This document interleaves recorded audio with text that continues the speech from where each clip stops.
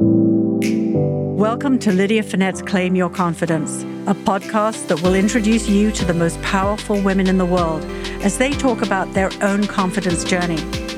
No matter what obstacles you face, Claim Your Confidence will inspire you, motivate you, and give you a roadmap to live the life you want. So, are you ready to claim your confidence? Good afternoon, everyone, and welcome to Claim Your Confidence. Thanks, as always, to my mom for starting us off with the question, are you ready to claim your confidence? I am so delighted to have an incredible woman sitting in front of me. Alina Cho, thank you so much for being here today. But first, a word from our sponsors. Thank you for having me. I love that your mom opens the show. That's so genius. I know. Well, I know you're very close to your mom as well. I am very close with my mother. Yes, I am. I'm so thrilled to be on your podcast. And congratulations, by the way. Thank you so much. Well, I'm thrilled to have you here. You're kind of turning the tables on me. I know. So I'm sure that everyone already knows this, but I want to start off by telling a little story about Alina. So I came to New York. I had been in New York for probably about 8 years and was introduced to an organization called New Yorkers for Children.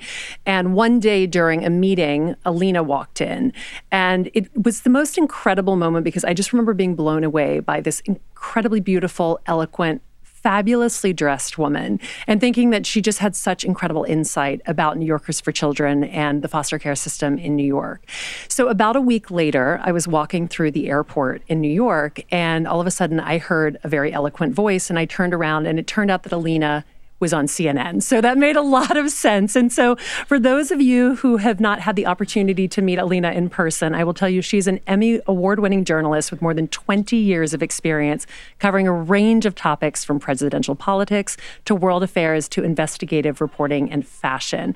She's currently a contributor on my favorite show, CBS Sunday Morning, and my husband, if he were here, would be nodding, the most watched Sunday morning program in the United States. She won an Emmy Award in 2020 for her interview with Sting at his home in Italy and was a national correspondent at CNN. So Alina, again, thank you for being here. Thank you so much. By the way, did you come up to me at the airport? Because why do I have no recollection of this? No, you were on TV. Okay. That's how I realized you were on CNN. I did not come up to you. But it was so interesting because I feel like this happens a lot in New York too, where you'll meet somebody and think, wow, they're really impressive. And then you later find out why they're so impressive. Yeah, that happens to me all the time, of course, right? When we go to cocktail parties, you're like, wow, yes, that person was so smart. Oh, they're the CEO of this company, they're the president of this company, or they're just whatever, fabulous, right? Exactly, exactly. And there's a lot of those people in New York. And there are definitely a lot of those people in New York. And I think that goes back to really why I started Claim Your Confidence as a podcast, because so many people have exposure to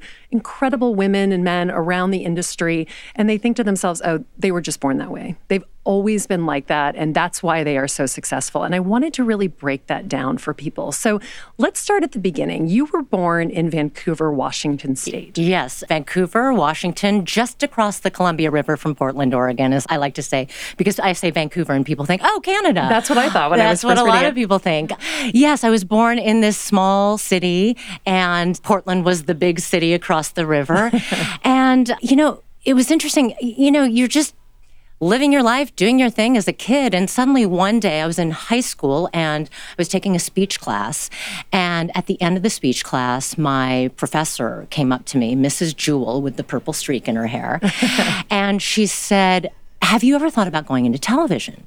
Wow. Isn't that crazy? Yeah. And I said, no, I never have. Why? And she said, well, you have such great presence. You're a great speaker and you have a great voice. And I know you're thinking about colleges and majors now. I think I was a junior in high school maybe at the time. And so then by default, really, I claimed communication as my major. And that's sort of what got the ball rolling. Yeah. What's interesting is that it really wasn't until I started doing internships during college that I really fell in love with the craft of telling stories. And I felt like, wow, this is something I could really see myself doing. With your high school teacher saying that you have this presence, was it a drama? I mean, were you a dramatic major? I mean, where did all of this come from? It was a speech class, and I must have given a speech in front of the class, and that's when she pulled me aside afterwards. It's so funny talking about it now because I actually can't remember what I was doing that sparked that in her to say something to me, but she obviously saw something and had the temerity to stop me and say, why don't you think about this? And it really was that. It's so crazy, right? Yeah. Sometimes it only takes one person to say, you can do this, you should do this, that will spark something in you. And like I said, it really wasn't until I started really doing it. What I would do is I would do these internships while I was in Boston and then at home in the summer in Portland, Oregon. And I would sort of prey on reporters and anchors who I thought might be a little lazy. And I'd say, I'll go out there and I'll shoot the story. I'll come back and I'll write the story for you. And who doesn't want to hear that, right? Absolutely. And so as a result, it was really sort of, I was an intern, right? But it was on the job, quote unquote, on the job training. And it was really great because by the time I graduated from college, I then went to grad school. I went to Northwestern for my master's in journalism. But I felt like I was almost a little ahead of the game. Because you've been taking the time and doing the work. I had done like 5 internships, but it was like a record or something by the time I graduated from college. But it really gave me a lot of real world know-how that you can't learn in a classroom. Yeah. You just can't. And we're seeing so much of that right now. And I hear so much of that from women around my age who have worked in different industries for over a decade or 2 decades. And they talk a little bit about the importance of learning on the job and the things that you learn very early on in your career. Totally. Like, I consider myself lucky in that I didn't have to shoot my own material. But there are a lot of, very small market television stations that still to this day are what you call one-man band shops. Mm-hmm. You shoot, you set up the camera, you then go and stand in front of it, you shoot yourself talking, you go back, you do the interviews, you go back to the station, you watch all of it, you edit it, you put it all together, and then you might also be the anchor presenting the news and you're tossing to your piece, but it's that kind of experience is very helpful to anyone who's going to television because you have an understanding of what everyone's job is. Yes. To this day, I go into the edit room at CBS Sunday Morning. Mm-hmm. I just did a story and I sat in the edit room with the editor and he said, God, I never have correspondents come and sit. But I think it's really important. Television is collaborative. Yeah, and it's your story. And it's my story. And, it's a team effort. But yeah, I take ownership of it. It's my voice. It's my face. Yeah. And I want it to be the best that it can be. And so I at least want to have eyeballs on it. Yeah. So in terms of just having confidence, how much does it take as you start your life in journalism and you're starting out in those early years? I always think about the person who has to raise their hand and ask the difficult question. Like, what tips have you learned over the years to really claim your confidence in those moments where you feel like you have to ask something that isn't necessarily going to elicit a great response or is going to shake someone to the core? Well, it's funny. I don't know if it was Katie Couric who said this or it was somebody who said it, but it stuck with me. So 2 things. Number 1, I think it was Katie who said, you can ask anything with a smile. Yeah. Which sounds like Katie, right? Yeah. And I love Katie. But so there's that. Mm-hmm. So I think you can't be afraid to ask the tough questions. Listen, that's why I'm here, right? Is to ask the tough questions that people want to know. That's right. And not all of them are tough, but some of them are tough. One thing I always say is, and again, this is something I heard from another correspondent, far wiser than me, who said, over-prepare and then go with the flow. Interesting. And I think that's really important. I think when you talk about confidence in an interview, when somebody is sitting across from me like a head of state, like a President Clinton back in the day, you've got to know the information cold. Right. You've got to walk in and you've got to know it. You've got to read everything. You've got to know it backwards and forwards. And the reason why I say that is because when you're in the moment and when you're in the interview, you have to be able to react to whatever that person is saying. So it's a conversation. Right. And the only way you can do that is if you know the information cold. Right. And so in your first interviews, what was your first major interview? What was that like for you? Do you remember? I don't remember my first major interview. I remember some of my favorites, but I will tell you, I do remember my very first live shot. So I was the weekend reporter at Chicagoland Television, CLTV, which, by the way, was a very small station. It's the equivalent of New York One, okay, right? Sure. In Chicago. But it wasn't a one-man band shop, but it was the local cable shop. I had the luck of getting that as my first reporting job because I was working in a top 5 market. Chicago's the 3rd largest market in the country. But I was working for a small station. so I could still make my mistakes and it wouldn't be on a grand stage, so to speak. Right. So I was hired as the weekend morning reporter for $26,000 a year. And I was making a lot of money. Yes, that was big money that day. Big money. And my first story was I was sent out because the then governor, I think it was Governor Ryan was his name, he had quadruple bypass surgery. So it was a big deal, especially in the Chicago market. So I was live in front of some hospital. It must have been like minus 10 degrees, Chicago in the winter. Right? And I remember thinking to myself, because of course I went back and I watched it, oh my God, this went perfectly. It went great. And then I realized, I looked closer, and yes, what I was saying and everything that was coming out of my mouth sounded fine. I thought, okay. The issue was, if you looked closely, you could see the veins popping out of my neck. So anybody who really knew me could see that I was really nervous. I love it. So everything sounded fine. If I had only worn a scarf. Turtlenecks only in Chicago, as it turned out, would be perfect. I think it would have been okay.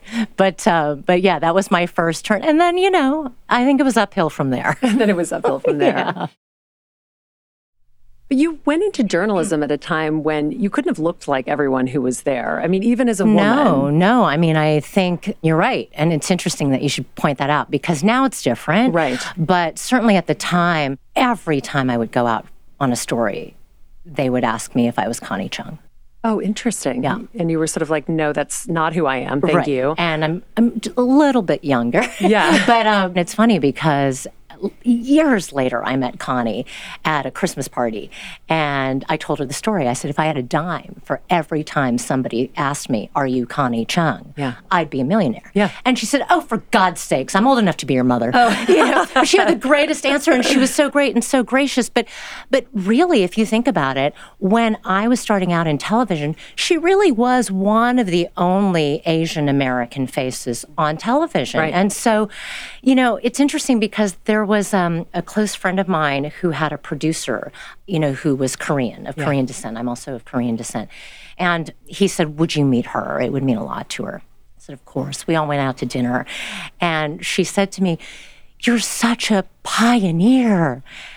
And I thought to myself, oh my God, I had that Connie Chung moment. And I said, I'm not pioneer. that old. What are you talking about? Exactly. And she said, no, but you are. And I thought, oh my gosh, I've never thought of it that way, right? Yeah. But I guess that younger generation that's just coming up now, I guess they see me as that. Yeah. It's crazy. But, absolutely. But also, it's flattering, Not even being Korean, also being a woman, but so visible, so incredible at your job. Oh, thank you. No, but you were covering events. I mean, I remember seeing you. So I grew up in Louisiana, and I remember when you were covering Katrina. And having grown up in Louisiana, you're very used to seeing hurricanes. I can remember endless stories. But nothing on that scale. Nothing on that scale. But the interesting thing about growing up there is you never think it's going to be on that scale because it never had been up until that point. Up until that point, right. And so I remember sitting in front of the TV and gripped because I was living in New York. My parents were in Baton Rouge, so luckily they were okay. And that's where I was staying.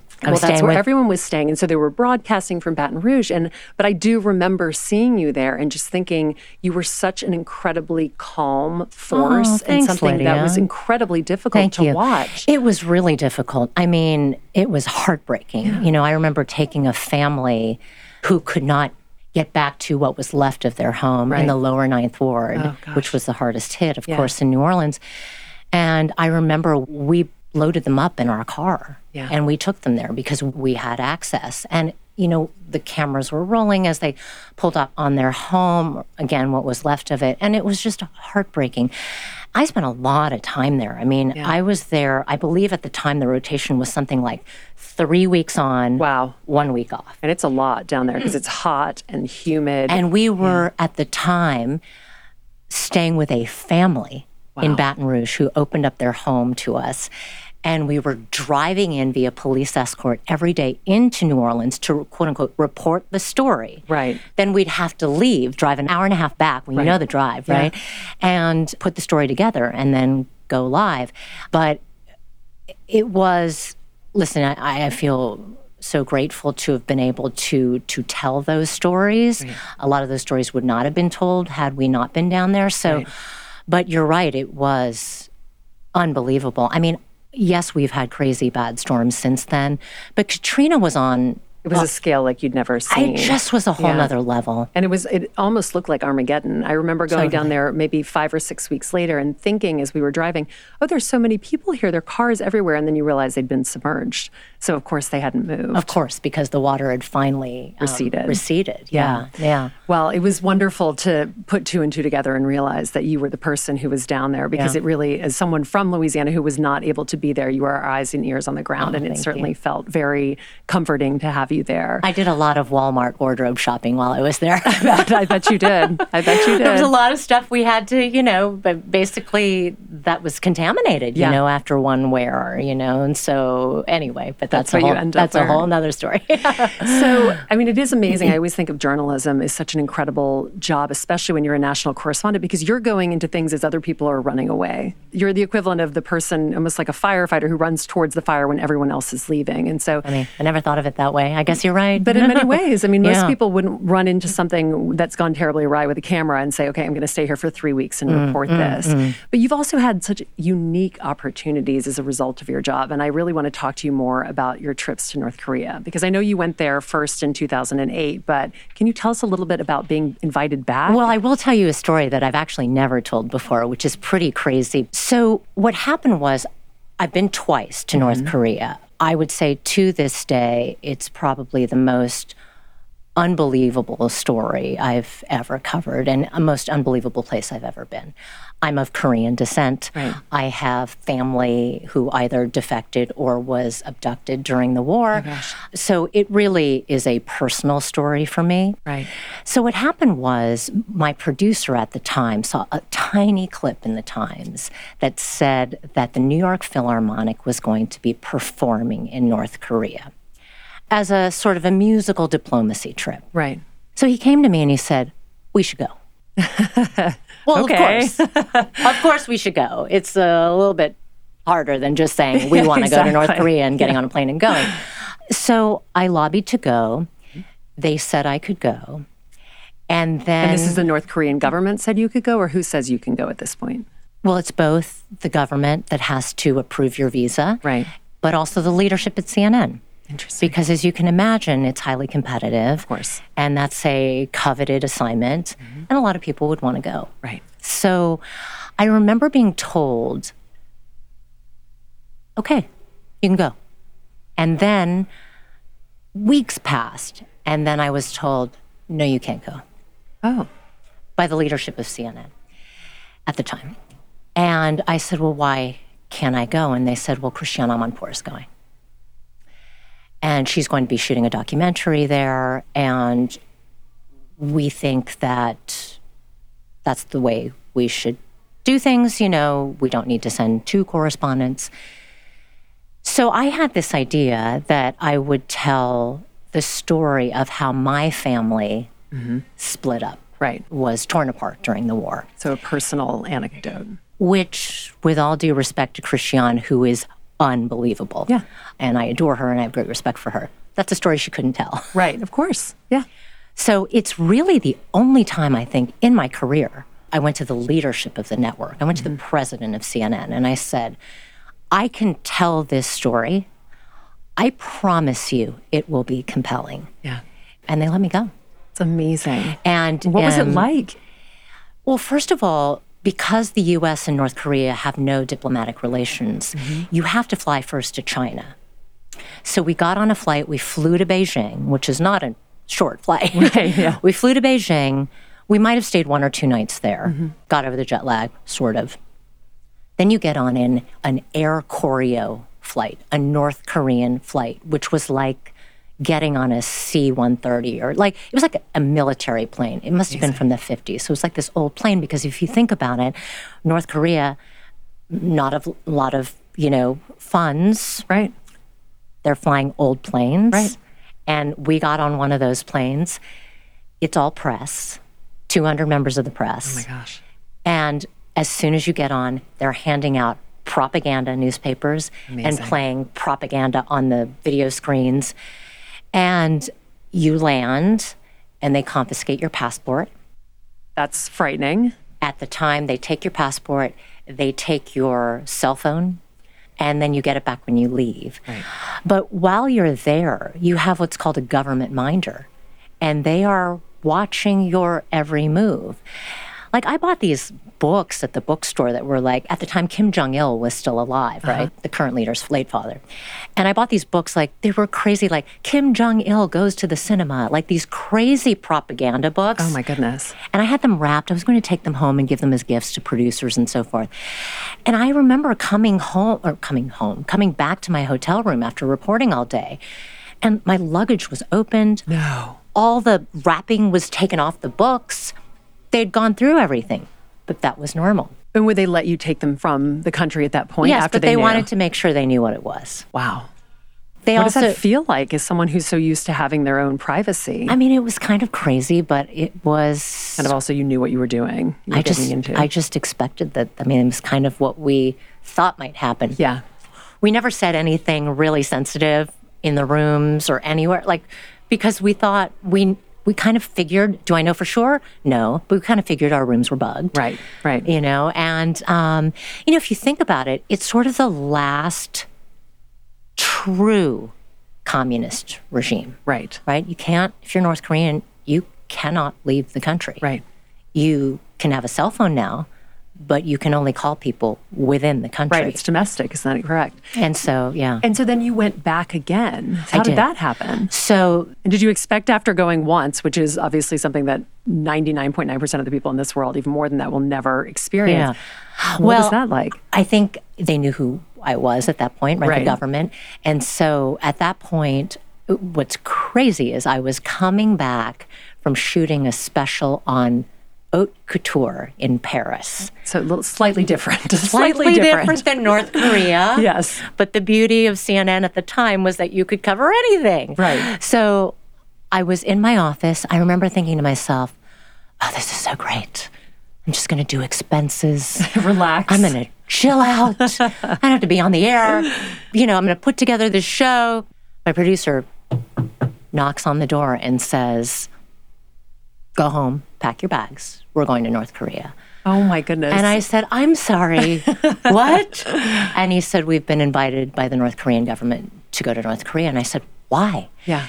So because the government is so secretive, they don't really tell you, right? They just invite you to come. And what they said at the time was that it was the 65th, I believe, anniversary of the founding of the country.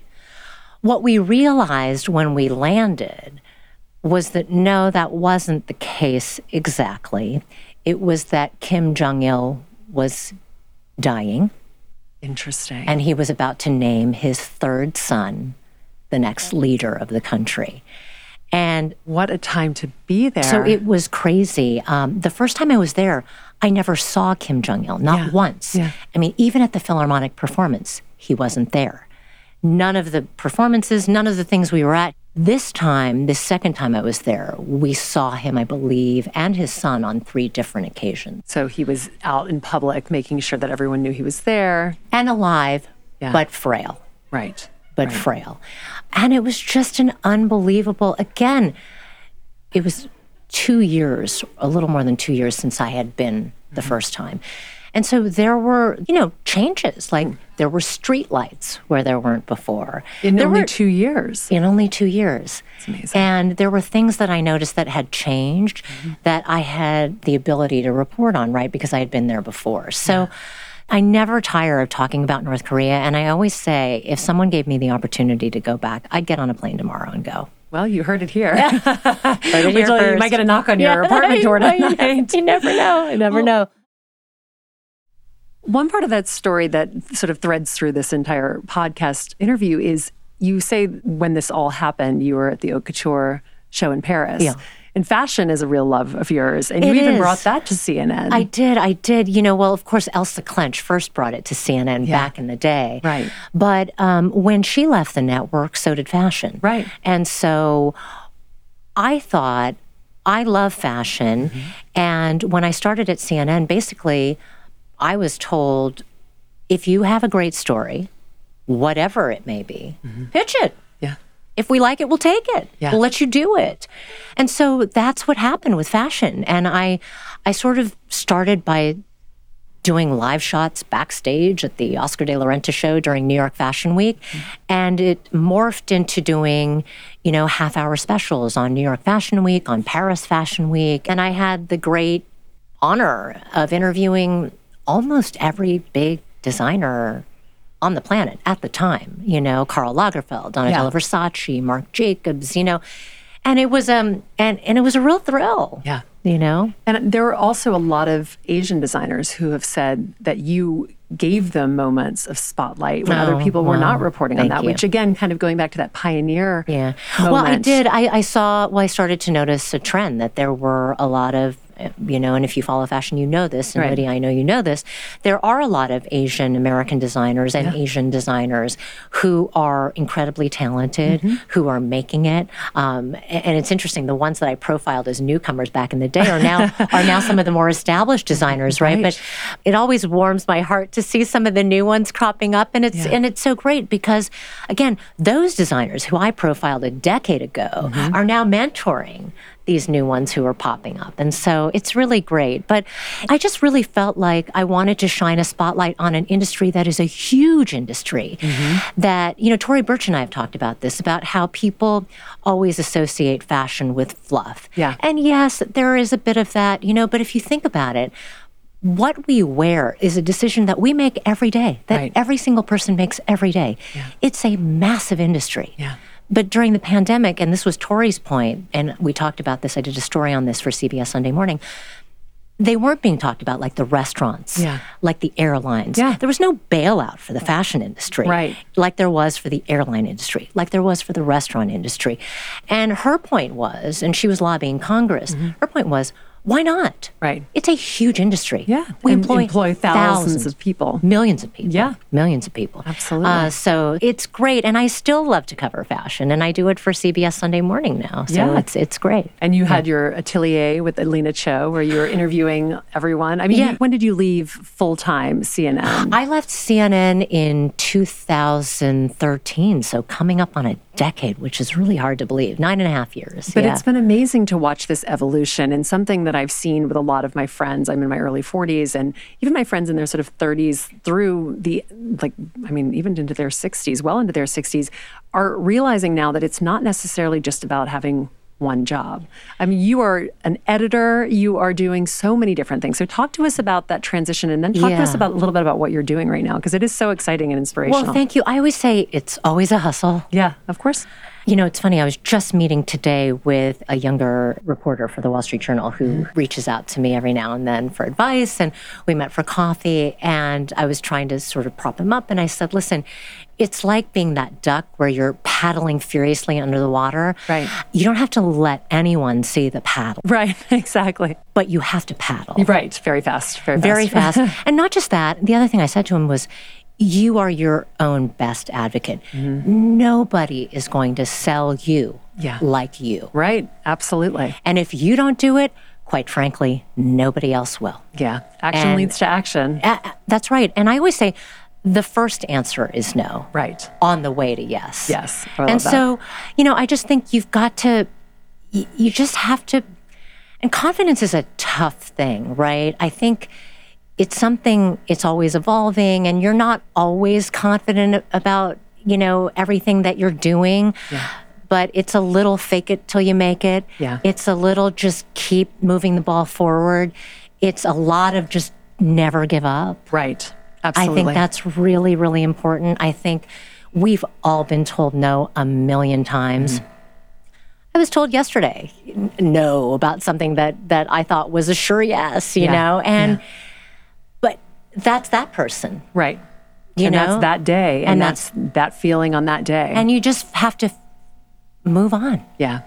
It's hard not to let it get to you. I mean, it's tough to be told no. I don't care who you are. So when you go and do sort of a pitch, like let's pretend you're back at CNN and you go in there and you pitch a story that you think in your heart of hearts is a story that's going to be, that moment when you're going to North Korea and you have this story about your family and then you find out that someone else is going to go.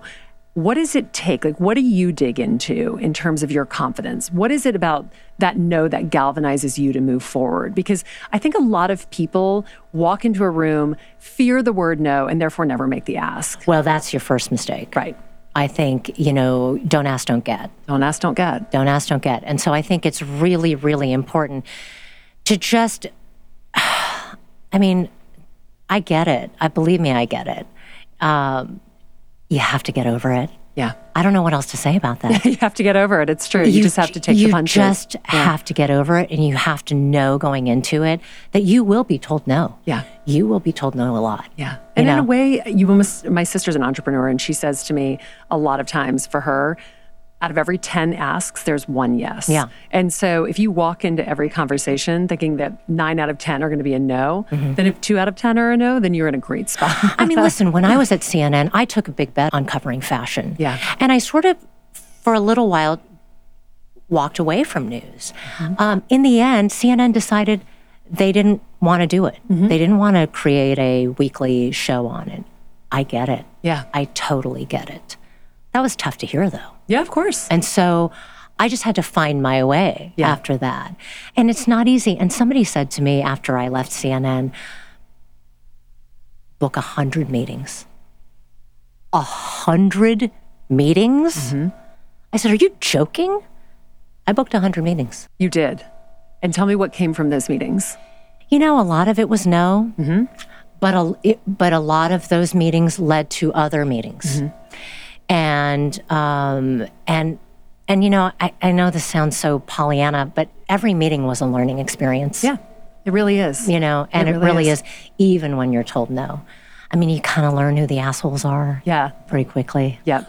And there were a few. But I also think that there's also something so incredible about what you learn about yourself. When I was writing my first book, The Most Powerful Woman in the Room Is You, I had case studies. And I sort of sat down one day and I was like, okay, who do I know that if I emailed them right now would write a case study of 150 words, which as you turn out, people don't really like to write 150 words and send it to you with 4 weeks of notice, as it turns out. People don't like to write 5 words. Exactly. People just don't really like to do that. So I wrote my first list, and I think my first list was probably 60 people. And out of that 60 people, 15 said yes. There you go. Right, 15. There you go. And I remember the first person I asked was someone who I had met at a mutual friend of ours, a luncheon that she does every year. And I remember I remember thinking to myself, well, I just sat next to her at lunch, so I'm sure she'll say yes. If for no other reason, then she'll just feel guilty. And she was my first no. And she came back and said, I can't contractually do it, and I'm so sorry, but I would love to. And I remember thinking, God, that feels like a real punch in the stomach, because I was so hopeful that she was going to sort of be the first person I asked. Well, especially you have this moment where it's a social moment where frankly, you do a lot of business, right? Exactly. And so, of course, what I will say is the flip side of that is it only takes one. It only takes one. And the other thing I learned from that too was no was as painful as that first one. Of course. After the first one, I mailed the other 59 people over the next 2 weeks, and Right. 15 said yes. And every time one came in, I would celebrate that as the biggest win. Of course, yeah. And it's like same thing, 100 meetings. 100 meetings. 100 meetings. But you were asking me a while ago what else I'm doing. So I sort of hate this term multi-hyphenate, because I don't know why it annoys me, but it kind of is what a lot of us are doing, right? And so, yes, I'm contributing to CBS Sunday Morning, a show I love, and I feel so honored to be able to do that. I host a conversation series, which you mentioned, called The Atelier with Alina at the Metropolitan Museum of Art, largely with fashion designers. I've been doing that. This will be my 9th year, 2023, which is crazy. It feels like I started it yesterday. I am also co-producing a Netflix documentary on the life of Martha Stewart. One of my favorite people. She's amazing. I love Martha, and she's been incredible. What I will say, I can't say much about it, but what I will say is that it's been incredible working with Netflix and incredible working with Martha. She's been incredibly forthcoming. Oh, I can't wait. I cannot wait to watch this. She's at that point in her life where she's like, what have I got to lose? And what do I have to hide? Right. And that's a great place to be when you're doing a documentary. And she never stops, which and is she the never most stops. impressive thing about her. She never sleeps either. But this is a perfect example of really just taking the ball and running with it. I remember being at a dinner and being told by Kevin Sharkey, who works very closely with Martha, as you know, and is a friend of mine. Martha's thinking about doing a documentary on her life. And I said, amazing. When she does, let me know. Right. I'll do a story on it for CBS Sunday Morning. And he said, expletive that, why don't you produce it? And that is why you always put yourself out there. Just like you said, no one will sell you as well as you. And isn't that crazy? But even I didn't think about it. I thought, I'll do a story on the documentary. And he said, you are a storyteller. Yeah. You can produce this documentary. I love it. I love that story, And Alina. so what happened was, then as things go, months passed, and we were at this sounds so cliche, we were at a dinner in the Hamptons. And I was seated next to Martha, and I said, and Kevin was there as well, and I said to Kevin, should I say something to her? And he said, yeah. And I said, I'm meeting this director, R.J. Cutler, next week for dinner, and his wife, do you want to join us? And she said, great. And that was it. And that's how it happened. Isn't that nuts? And also, that's how it happens a lot of times. I think a lot of people think that things happen by magic. You put yourself out there. You suggested the lunch or the dinner with the director. And that is why these things happen. And you put in the work. You've put in over 25 years of work as a journalist, even starting with that internship, to get to the point where you were confident enough to say that. Well, and that's right. And sometimes it takes that long. Yes, it does. Right? It takes that long to build the courage. Yeah. Because it takes courage to ask those questions and to put yourself out there, knowing that the answer could be no. Yeah. And that's why I say, I don't know how else to say it when you say, well, so many people are afraid of being told no.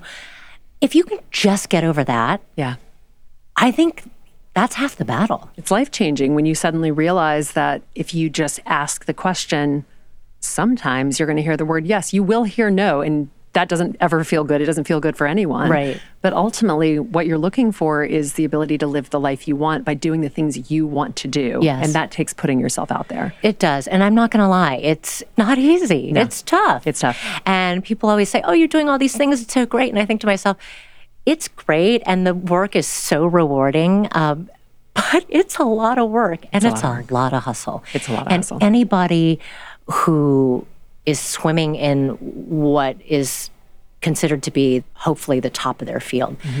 I always say, you're only as good as your last story. Yeah, absolutely. And so you've got to keep going. And if you don't, there's somebody waiting. Someone who's hungrier. There. Somebody who's hungrier. Someone who's hungrier. I always say fire in the belly. Fire in the belly. You have to have the fire in the belly. Yeah. Well, Alina, this has been such a pleasure. I cannot thank you enough gosh. for being This here flew today. by. I know it flew by. You. I feel the same way. Thank you so much. Where can anyone listening find you? Tell us everything. Instagram, Twitter, whatever you'd like to share. Please share it now. The Alina Cho. Yes. TheAlina Great fashion. CHO. No, thank you. On Instagram, on Twitter. And if you want to watch my stories and my interviews at the Met, you can find them all on YouTube. And when do we find you with Martha? When will that launch, do you think? Well, we hope sometime in 2023. All right. Maybe around this time next year. We'll see. I mean, it's partially a Netflix decision, largely a Netflix decision. But we can follow along on Instagram. You'll tell us. Yes. Oh, don't worry, I will. Well, I will be following along. Lydia, thank you. It was an absolute pleasure. Congratulations. I'm so proud of you, by the way, if I haven't said that. Thank you so much. You did at the beginning, but I will take the compliment. Okay, so thank you. Thank you. I want to thank our listeners for tuning in again this week for Claim Your Confidence. If you want to follow along at Lydia Finette on Instagram, you can find me on LinkedIn. I'm also on Facebook or on my website, www.lydiafinette.com. I'll be posting about upcoming guests and recording sessions. If you're ever in New York, please feel free to stop by One Rock Plaza, where the Newsstand Studios recording booth is. There's a plate glass window, so you can come by and say hi and wave while we're recording. Speaking of Rockefeller Center, a huge thank you to Rockefeller Center and to Newsstand Studio for this incredible podcast booth and the opportunity to be on air. claiming your confidence and teaching other people how to do it. And especially to Joe, who sits here as my fantastic producer and listens to us speak and makes everything sound perfect. And I would like for everyone who is listening today to think about this one thing before next week. And feel free to DM me an answer to this question. What are you going to do about getting over your fear of the word no? Like Alina said, lean into it, go for it. Get over it. Get over it. But I want you to claim your confidence and live the life you want. So thank you for tuning in. I look forward to being with you again next week. And Alina, thank you for being here again. Thanks for having me.